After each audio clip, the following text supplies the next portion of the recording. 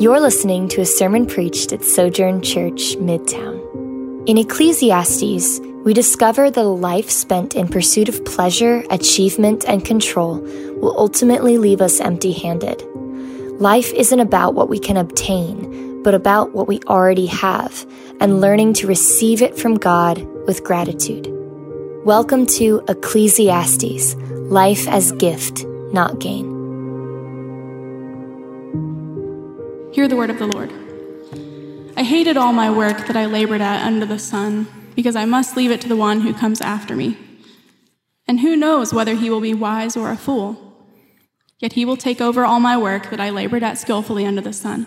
This too is futile. So I began to give myself over to despair concerning all my work that I had labored at under the sun.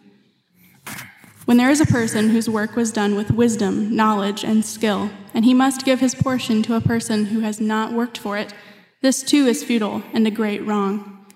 For what does a person get with all his work and all his efforts that he labors at under the sun? For all his days are filled with grief, and his occupation is sorrowful. Even at night his mind does not rest.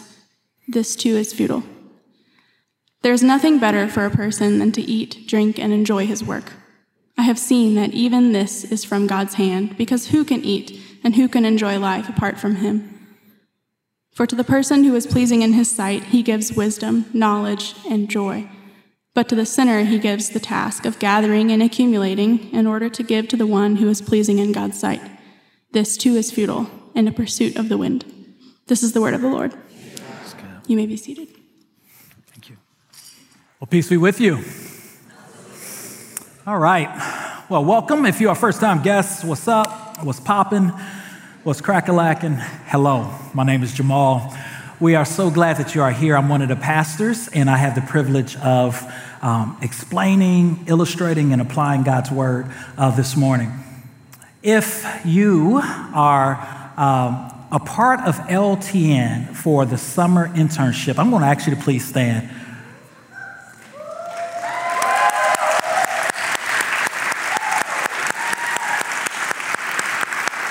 As many of you guys know, LTN stands for Love Thy Neighbor and Neighborhood. And they are here to intern these young adults from all over the U.S.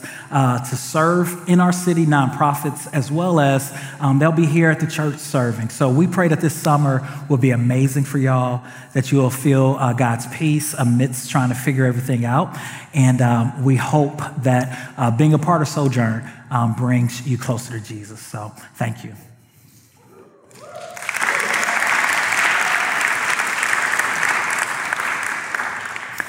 Well, I'm going to pray, and we're going to dive into the text. Father, thank you so much, man, for just being our Father.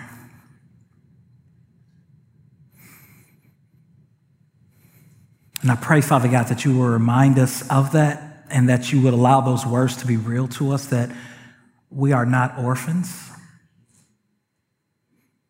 but that we belong to you. That you have redeemed us, that you've set your hand upon us, that you have made us right with you.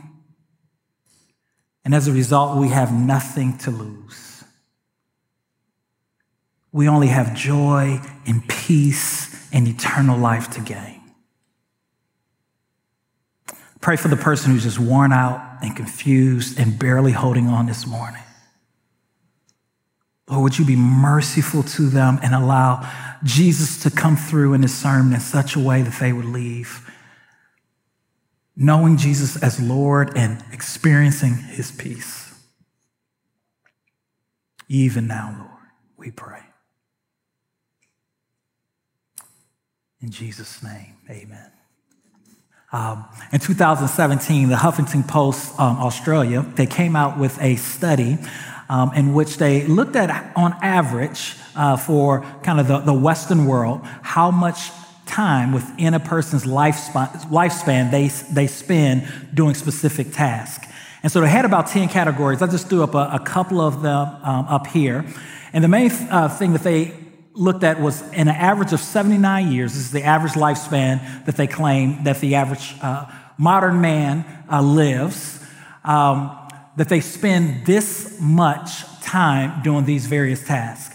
33 years, they say, is spent in bed. 26 of those years sleeping, 7 years trying to sleep. And the church said, amen. 13 years and 2 months are spent at work. 11 years and 4 months are dedicated to screen time. 4 years and 4 months are spent eating.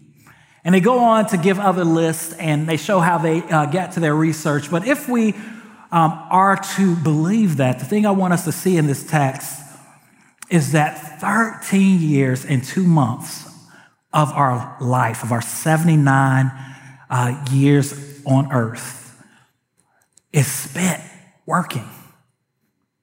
It's spent at our place of employment, or perhaps the business that we run, or in our home at work. And that's a lot of time. And how we view our work, how we view that time, makes all of the world of a difference. In 1971, there was a book that was written by Studs Terkel. And Studs Terkel basically went around and he interviewed the average blue-collar worker in America. And he got thousands and thousands of people on the record just simply explain, that's all the book is, just quoting how they experience life at work every day. And he starts the book off with a really somber quote. He says this in setting up the book: "This book, being about work, is, by its very nature, about violence to the spirit as well as to the body. It is about ulcers as well as accidents, about shouting matches as well as fistfights, about nervous breakdowns as well as kicking the dog around. It is above all, or beneath all, about daily humiliations. To survive the day is triumph enough for the walking wounded among the great many of us." And this book became a really important book and sold tons of copies. It was on the New York Times bestseller list because it summarized what so many working class people feel. And the reason I bring that quote up is because it sounds like the sage in Ecclesiastes chapter 2, verse 22, when he writes this: "For what does a person get with all his work and all his efforts that he labors at under the sun? For all his days are filled with grief, and his occupation is sorrowful. Even at night, his mind does not rest. This too is hevel, or futile. It's empty. It's smoke. It's meaningless." When you think about work, and even as some of you are going to drive to a physical location tomorrow, what motivates you as you go? As you drive to the location, or perhaps if you're working at home, as you flip open that laptop, or as you change diapers and wash clothes, do you hear yourself saying, I owe, so off to work I go? And for others who maybe find satisfaction in your work, are you finding your identity in it? For some of us, we love what we do, but work can end up being meaningless, vain, and futile if our identity rests in how we perform or what we do. And this is what the sage has been trying to teach us. Remember, I told you that this Solomon is reflecting, and he's writing on life, and he's telling us about this great experiment that he did to find pleasure and to find fulfillment in life. And he tested everything, right? He tested comedy. We learned that last week. He looked at what it looked like to find fulfillment in possessions and sexual pleasure and all these different things. And at the end, he said that he ended up empty. He ended up havel. And so today, he's going to slow us down and even talk about how in his work he pursued satisfaction. In his work, he pursued significance, and it ended up with him not being fulfilled. In verse 18, the sage writes, I hated all my work that I labored at under the sun. I hate it. And as I was reading this week, I'm like, really, my sage? You hated it? Look at what it gave you. Verse 4 in chapter 2, I increased my achievements. I built houses and planted vineyards for myself. I made gardens and parks for myself and planted every kind of fruit tree. I constructed reservoirs for myself from which to irrigate a grove of flourishing shoots. I acquired male and female servants. I own livestock, large herds and flocks. I also amassed silver and gold for myself and the treasures of kings in poverty. I gathered male and female singers. He had bands named after him and many concubines. And he goes on and on and on. And he talks about all these things that he was able to acquire because he was so skilled at his work. And yet, even after acquiring all these things, he said, Havel, emptiness, smoke, unfulfillment. So Solomon, why did you hate all your work? Well, he gives us two reasons. The first is he realized that even after working so hard and acquiring all these things, he came to the conclusion that he must leave it to one who will come after him. He must leave it to one who come after him.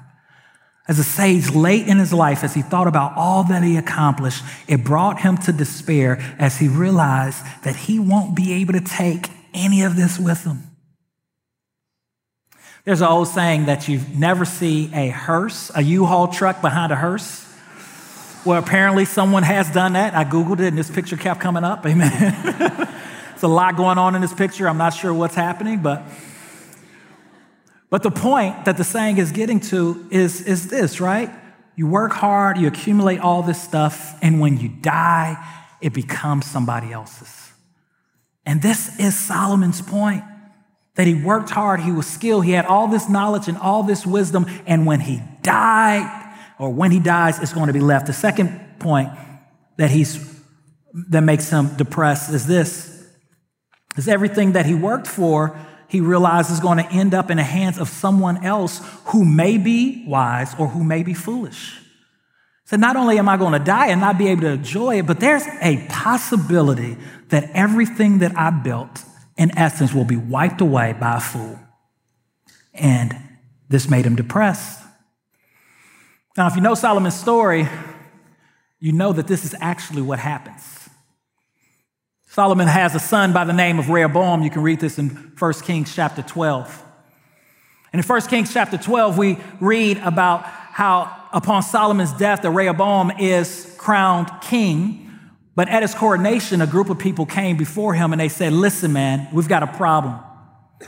Your father worked us too hard. In essence, everyone in his kingdom was his slaves.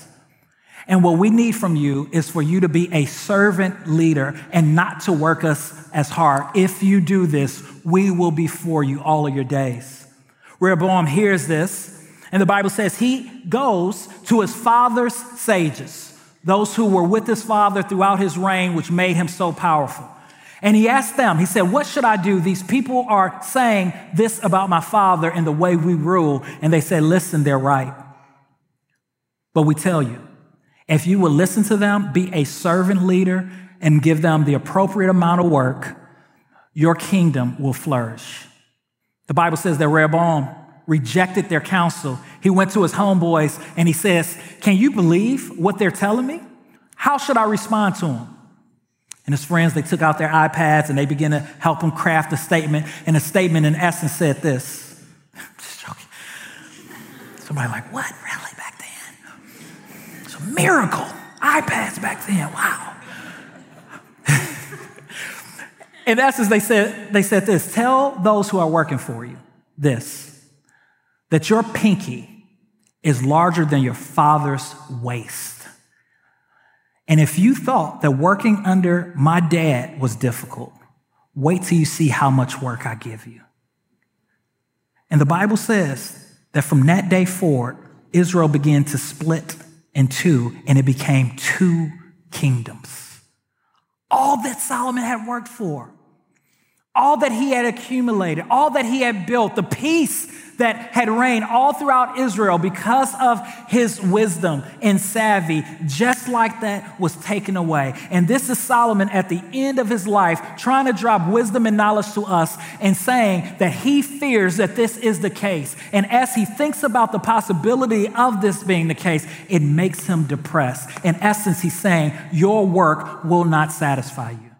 Your accomplishments will not fulfill you because they don't last always. Verse 20, so I began to give myself over to despair concerning all my work that I labor at under the sun. When there is a person whose work was done with wisdom, knowledge, and skill, do you feel his pain? And he must give his portion to a person who does not work for it. This too is futile and a great wrong. For what does a person get with all his work and all his efforts that he labors at under the sun? For his days are filled with grief and his occupation is sorrowful. Even at night, his mind does not rest. This too is futile. It's like I poured my life into this kingdom, and the realization is that it will not last. I will not be remembered. Everything I accomplish will belong to someone else. He's like, yo, I stayed up late at night thinking through this stuff, losing sleep at times, and just like that, it can be wiped away. And here's the sage's point. Pleasure and success at work can never bring satisfaction in his life because all is meaningless when God is not at the center of it. It can never bring satisfaction. It can never make you whole. And my encouragement to you as you listen to this sermon is simple. It's an invitation for you to put God at the center of your work life and learn to enjoy his good gifts. It's to put God at the center of your work life and learn to enjoy his good gifts. Genesis chapter 1, chapter 2, we see God creates, he works. And after he creates and after he makes, everything he does is good. And then in the same way, he created man, and man is created in the image of God. I think part of being created in the image of God is the ability to create, the ability to work. So even before the fall, work was there. And even in heaven, work will be there. Work is a part of what it means to be human. But we work and we cultivate, we create not for our own glory, but for his. And whenever we work, whenever we build, whenever we cultivate something, and we are at the center of it, our praise, our glory is at the center of it, it will lead us empty. God created you to live in him. In him, you live, you move, you have your being. God created you to live in him in such a way that as you do whatever task, you should be doing that task to point back to him, to experience pleasure in that task as you do it in him and with him. And when you don't, you experience misery. You get off balance. It becomes about you and self. And this is what happened to Adam and Eve. They were called to cultivate, to create, to expand the glory of God in this garden and beyond. And they lost focus and they made it all about them. And they ate of that forbidden fruit. And as a result, sin into the world. And now everything we do is under the sun and under the fall. This is what Paul was getting at, 1 Corinthians chapter 10, verse 31, when he told the church at Corinth, he says, listen, whatever you do. And he mentions the most basic and menial things to say, yes, even these things, whether you eat or whether you drink, you do it for the glory of God. That's a short statement, but it's powerful. What does it mean to do something for the glory of God? When the Bible talks about the glory of God, it's talking about the beauty of God, the intrinsic worth of God, which is made public. You do it for his fame, for his name's sake, so that people would experience his presence. He says, so even when you eat, even when you're drinking, take time to make sure that that small act that you do multiple times a day doesn't just become about you, but you do it in such a way that it becomes about him. And we're going to talk about how you do that in a second. Colossians chapter 3, verse 23 through 24 says this. Again, whatever you do, do it from the heart as something done for the Lord and not for people. I'm going to pause right there because that's a lot, isn't it? And it's hard. Whatever you do it from the heart as something done for the Lord and not for people. Knowing that you will receive the reward of an inheritance from the Lord. You serve the Lord Jesus Christ. Listen, you first and foremost, you do not serve your employer.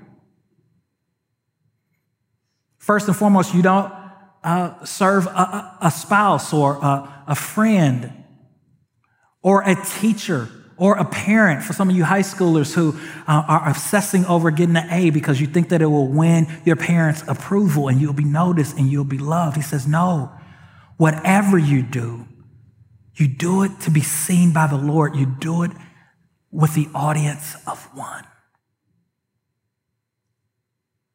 Because if you don't, if we do our work to please man, we'll find ourselves constantly on an emotional roller coaster and seesaw.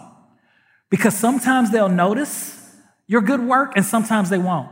Sometimes they will appreciate it and sometimes they won't. Sometimes it'll be good work and sometimes it won't be good work. But you do it to the Lord knowing that your identity is rooted in him and that he loves you despite your performance. And his love will never wane and it will never fade. That in him you are 100% approved 100% of the time. It's amazing. Matthew chapter 4, we see Jesus, right? And he's getting ready to start his public ministry. And I think that it's so important that God lets us into a conversation that he has with his son in front of everyone. And God says to his son, this, and to the crowd, this is my beloved son in whom I well please. And why do I think that's significant? I think that's significant because Jesus' public ministry had not started yet. And I believe what God was saying and showing us is that once you belong to the Abba, you are affirmed as his beloved, irregardless of performance. Irregardless of performance. And some of us in here, we are slaves to the praise of a parent, to the praise of a friend, to a praise of a spouse. And God wants to free you from that and say, no, the way in which you find joy, the way in which you find peace is by recognizing that you are completely and fully loved and you serve and you live outside of that. That is the gospel. Jesus died for you before you performed well. The Bible says that while you were still a sinner, Christ died for you. When you blow it, when you mess up, when you cheat, lie, don't show up, forget something, God is not in heaven loving you less. He is loving you as if you did everything 100% well, because what he sees is not your performance, but what he sees is your faith in his son's performance, and that pleases him. And as Christians, we have an invitation to be the most free, joy-filled people who are creating not out of a need to be affirmed, but from a place that says, I am affirmed, I am wanted, I am loved as I am in him. Imagine the difference of living that way out that it can make for your coworkers, for your roommates, for your classmates. As they see, yes, you're human and you don't do it perfectly, but as they see you serving them, not because you need something from them, but you serving them out of a place that says all of my needs, my deepest needs have been satisfied in him. There's 3 reasons to pursue work with God and for his glory and for the common good. 3 real quick reasons. First is this: your work will not remain, but his glory will. When we put ourselves at the center of our lives and we work for our own advantage and our own fame, it's foolish, because no matter what we create, it ultimately will not last. And we talked about this in the first sermon, how we're going to all die, and 99.999% of us, 100 years from now, will not be remembered. And it's foolish for us to put all of our life and all of our stock and our performance at work, and our identity and our performance at work. Well, it won't last. I mean, look at this beautiful edifice. Look around. Look how beautiful it is. Look at the detail.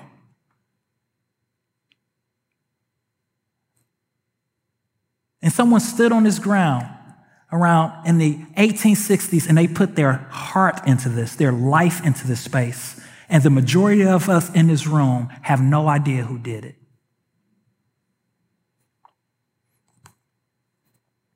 No idea who did it, because they're not here.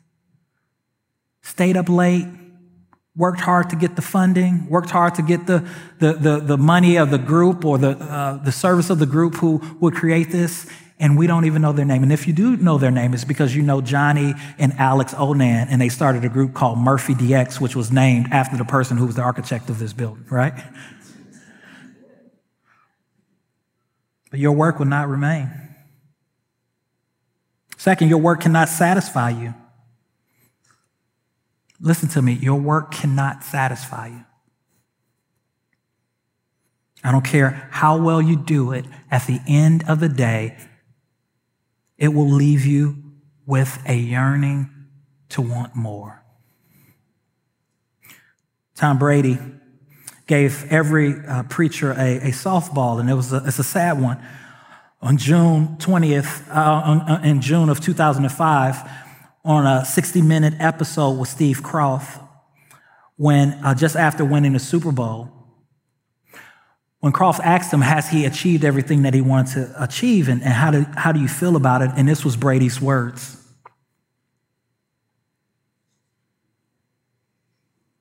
Well, why do I have 3 Super Bowl rings and still think that there's something greater out there for me? I mean, maybe a lot of people would say, hey man, this is what is. I reached my goal, my dream, my life. Me, I think, God, it's got to be more than this. I mean, this can't be what it's all cracked up to be. I mean, I've done it. I'm 27, and what else is there for me? I also was reading this week about Deion Sanders and his testimony about how he came to the Lord and how he accomplished all these things in sports, played baseball, played football, was at the most elite level. And at the end of the day, when he started reflecting on his life, he talked about how empty he was, even though he had everything a man could want. Just yesterday, I just randomly Googled Andre 3000. You guys know who Andre 3000 is, some of you? From Outkast. I'm sorry, Miss Jackson. Ooh, I am for real. Y'all know that song? Kinda? Nope. It's okay. You don't gotta lie. Jesus loves you. And I thought to myself, I said, man, what happened to Andre 3000? And so I just Googled his name. I'm like, where is he at? And I read this interview that he did with Rolling Stones, and some of you guys read it. It was the saddest interview. And they were like, man, when are you coming out with new music? And he says, I can't make any music anymore. And I'm paraphrasing. He says, it's too much pressure. I get too much anxiety. I can't live up to what I created before. He says, I'm not sure who I am anymore. I'm not sure who I'm supposed to be. Here's a man who was at the top of his genre, winning Grammys, creating music, traveling the world, and it left him paralyzed as he hit the top. He said, there's nowhere else to go. I can't even live up to my own standards. I wish everyone, in essence, would just leave me alone.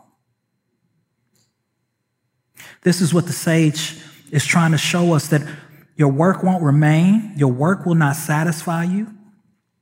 Therefore, your worth Your work cannot be where you define your self-worth. Some of us, we work hard, honestly, because we're competing with other people, and we're not competing with other people necessarily to get what they got. It's not necessarily because we're trying to keep up with the Joneses. I'm convinced that the reason we compete with other people is because we want to be loved. And we see someone who appears to be doing something better than us, and we think to ourselves they're better than us. That means they're probably more loved than us. And if I just worked hard or did better than them, I could get noticed like them. I could feel loved like them. My life would matter. And Solomon's going to pick this theme up in chapter 4 when he says this: I saw that all labor and all skillful work is due to one person's jealousy of another. This too is Havel, and a pursuit of the wind. Hevel, Hevel, Hevel, a pursuit of the wind. Empty, empty, empty. A pursuit of the wind. Solomon is trying to give us more. And we see exactly what he's trying to give us in verse 24. He gives us the sunshine of hope. Now, we talked about last week how the end of the book has really one big main application, which is to fear God and to walk in his ways. But before he gets to that big application, he's going to give us glimmers of hope and how to be. Verse 24, there is nothing better for a person to eat, to drink, and to enjoy his work. I have seen that even this is from God's hand, because who can eat and who can enjoy life apart from him? And what Solomon is saying that he learned is, rather than pursuing work for his identity, what he is learned is to put God at the center of our work and to learn to enjoy what he gives us through our work with him. That if we work apart from him, if we work for our own fulfillment, that we are going to end up disappointment. But if we put God at the center of our work, if we make glorifying him our life's work as we work, and if we pause to say thank you and to appreciate what he allows us to have as a result of our work, we can have joy. Verse 26, for a person who is pleasing in his sight, right? This is Abel and Cain. Abel was pleasing in his sight because of what he offered and how he offered it. He did his work with God at the center. Cain was not pleasing in his sight because it was about him. To the person who is pleasing in his sight, he gives wisdom, knowledge, and joy. But to the sinner, he gives the task of gathering and accumulating in order to give to the one who is pleasing in God's sight. This too is futile and a pursuit of the wind. And I mean, we can read this with an eternal lens to the person who is working to the glory of God, who is living to the glory of God, is the one who ultimately will experience true joy and true life. And not just when we get to heaven, but we get to experience it now. We get to experience his peace now. We get to experience his love now. We get to hear his voice daily in the mundane now, as opposed to always being off balance and imbalance because we're trying to please people and to fill a hole in our heart that only he can fill. So how do we do that? Let me give you 3 real quick ways in which we cultivate a heart that allows us to do this. The first is this, is by implementing rhythms of rest. By implementing rhythms of rest. The way in which we put work in its proper perspective, and the way in which we work in a way that is God-centered and not self-centered, is by actually resting. God rested on the 7th day after working for 6 days, and it's not because he needed to. It's because he wanted to model for humans what it looks like to be healthy, what it looks like to pause and to say it is good, and to rest. And God is inviting you to rest. You know, one of the best things that has happened to me, and when I'm at my healthiest, though I don't do it as consistent as I want to, I'm sure enough getting better every year, is by implementing a Sabbath, a 24-hour period where I just stop from my work. And you know, many of us, we have 2 days off per week. So maybe one day could be doing chores and the other day can just be simply just stopping for 24 hours. You stop, you rest, you delight in God, and you feast. You give God praise for what he's given you. Another thing that we can do is setting daily boundaries. When I'm at my healthiest, I set a boundary, and my wife helps me set a boundary where I can hand her my phone when I get off work, and she can take it and turn it off and put it in a drawer so that I'm not checking email or responding to people when my attention should be slowing down and being in the moment with my kids and with her. And some of you all need to set better boundaries. Your boss or your employer or your coworkers have 24-hour access with you, and you are constantly connected to your phone. And you're burnt out, you're irritated. You have no spiritual authority or power because God is not at the center. He's been crowded out by everybody else and everything else. And we give him our leftovers. So implement rest. Second is by cultivating a heart of thanksgiving. By cultivating a heart of thanksgiving. I just said this. You know, one of the ways in which we protect ourselves from the futility of work is by slowing down to actually praise God for what he's given us. If we just continue to work and we just consume without thanking God, it produces a heart that's just going to want more and more and more, and that never actually enjoys what is actually in front of us. Never actually stops to enjoy the food and the drink that we have daily. So pausing and praying, Lord, give us this day our daily bread, and understanding that even this daily bread is a gift from him. It's his grace towards you. It's not something that you are owed or that you even earned in your own strength, that he is the one by his grace that is giving you the strength to get what you need to eat. Pause and to give thanks for his good gifts. You can put up number 3 for me, brother. And third is by not neglecting God's work. And here's what I mean. We put work in its proper perspective, and we push back against its futility. But remember ultimately that all of our work is God's work. It should be to glorify him and to cultivate the common good, no matter what you're doing, no matter how menial it may seem in this season. It is important work. If it is work, ethical work, it's important work. Let me say that. All right. And we enter into that space of working with a goal to be salt and to be light and to create things in such a way that when people receive that email, when people receive the work that we have, that they can pause and take pleasure in it. They can pause and take pleasure in it. And we do this with the standpoint, Jesus taught this in Matthew 6:33, seek ye first the kingdom of God and his righteousness, and all these things will be added unto you.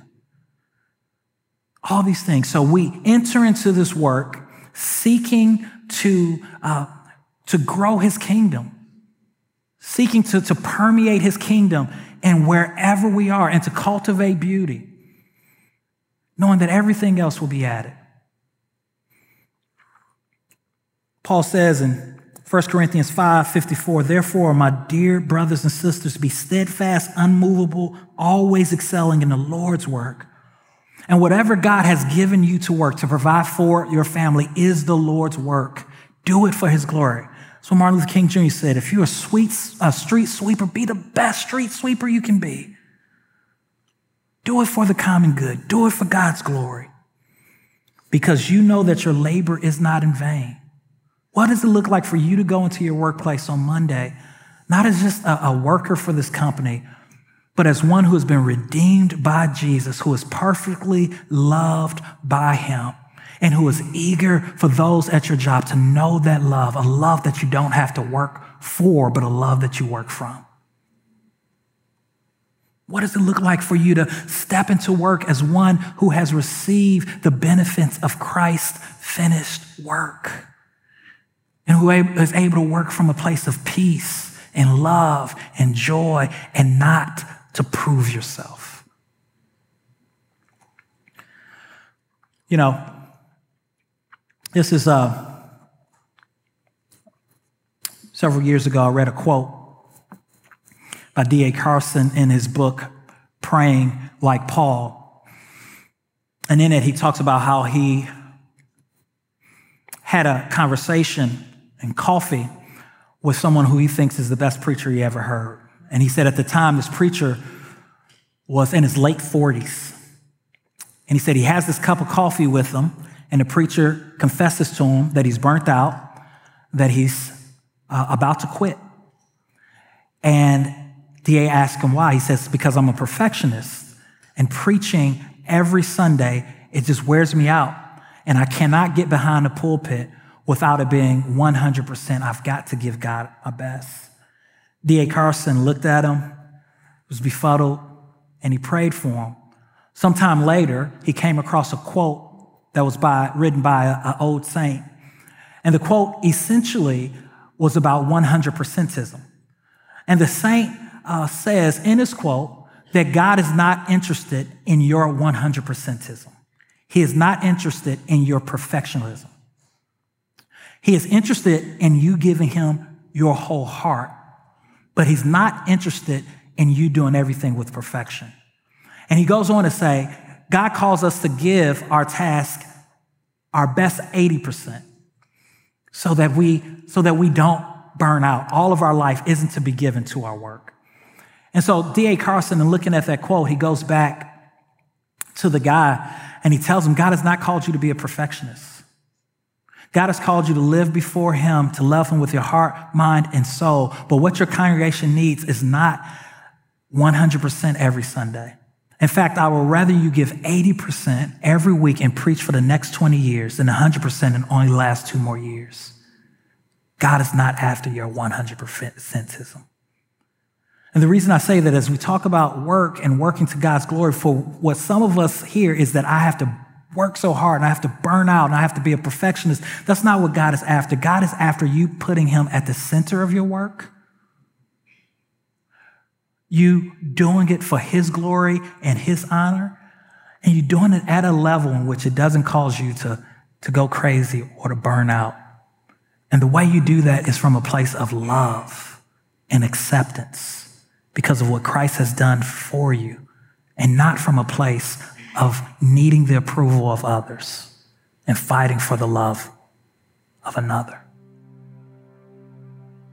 And every Sunday when we gather together, we take a meal that reminds us of this. And in just a second, we're going to take it, but first let me pray for it. Hi, I'm Jamal Williams, lead pastor of Sojourn Midtown. Thanks for listening. At Midtown, we value gospel-centeredness, biblical faithfulness, transformative relationships, diverse fellowship, creativity in the arts, and relentless mission. For more sermons, info about our church, visit sojournchurch.com/Midtown.